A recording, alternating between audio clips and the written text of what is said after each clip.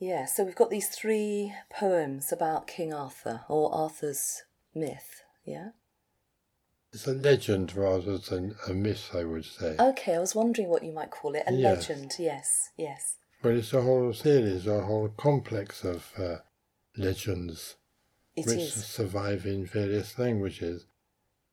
And I think in the case of England, we know the legends best through Malory, Morte Arthur, and Tennyson's The Idylls of the King. And I think in my own case, in writing this group of poems, I think I was thinking more in terms of Tennyson than of Malory. I think that was partly because several of the Pre-Raphaelites, of course, did illustrate some of the poems of Tennyson which dealt with that Arthurian legend, as in the case, of course, of the poem about the beguiling of Merlin. So it's a very rich source from which to draw. It stimulates one's imagination.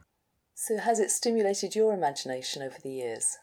I think it has, though of course it's found, so to speak, poetic expression only relatively recently and to a limited extent. But I've always been aware of that Arthurian background, but perhaps I've been more aware of it through 19th century art, especially the art of the Pre-Raphaelites, than through literature. And does the myth or this legend carry particular significance for you in your life or in Triratna or different aspects?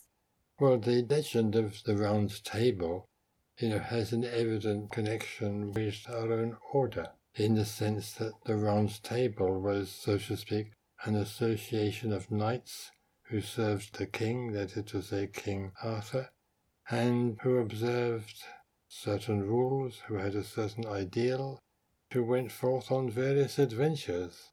So it's in my mind, or at least at the back of my mind, there's that association between the Round Table and the Knights of the Round Table and our own order.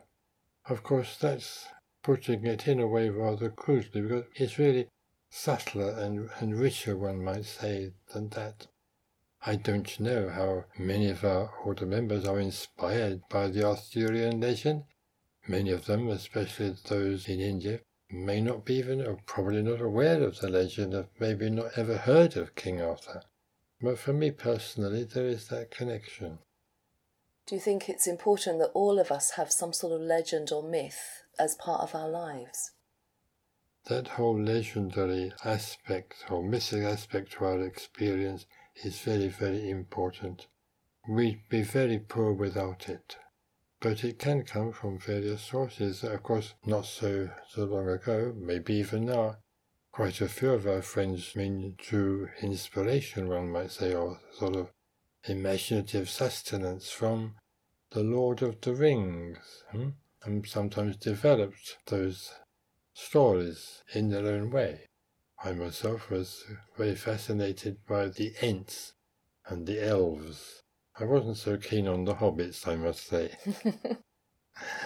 Yeah, they seemed to me to be rather greedy little creatures with their 5 meals a day. Yes, that didn't appeal to me at all. What did the elves have then that the hobbits didn't do? They were a bit otherworldly, yes. They were a bit like angels in a way, beings of another kind, perhaps a kind somewhat superior to human beings. I think sometimes you've talked about us gradually articulating or discovering the gestalt of our lives, almost like as if something's coming through as we look back on our lives. We begin to see that there's a myth or of real values coming through. Yes. This seems quite a big part of how we think about ourselves in Triratna. Yes. Also, of course, in the legend of Arthur, there's Merlin. Merlin represents a sort of magical element. He's a wizard, but he's a good wizard. But he's not infallible. He has his weaker side. But nonetheless, for many years, he is Arthur's advisor. It must be very interesting to have a wizard as your advisor. I think that sounds very handy.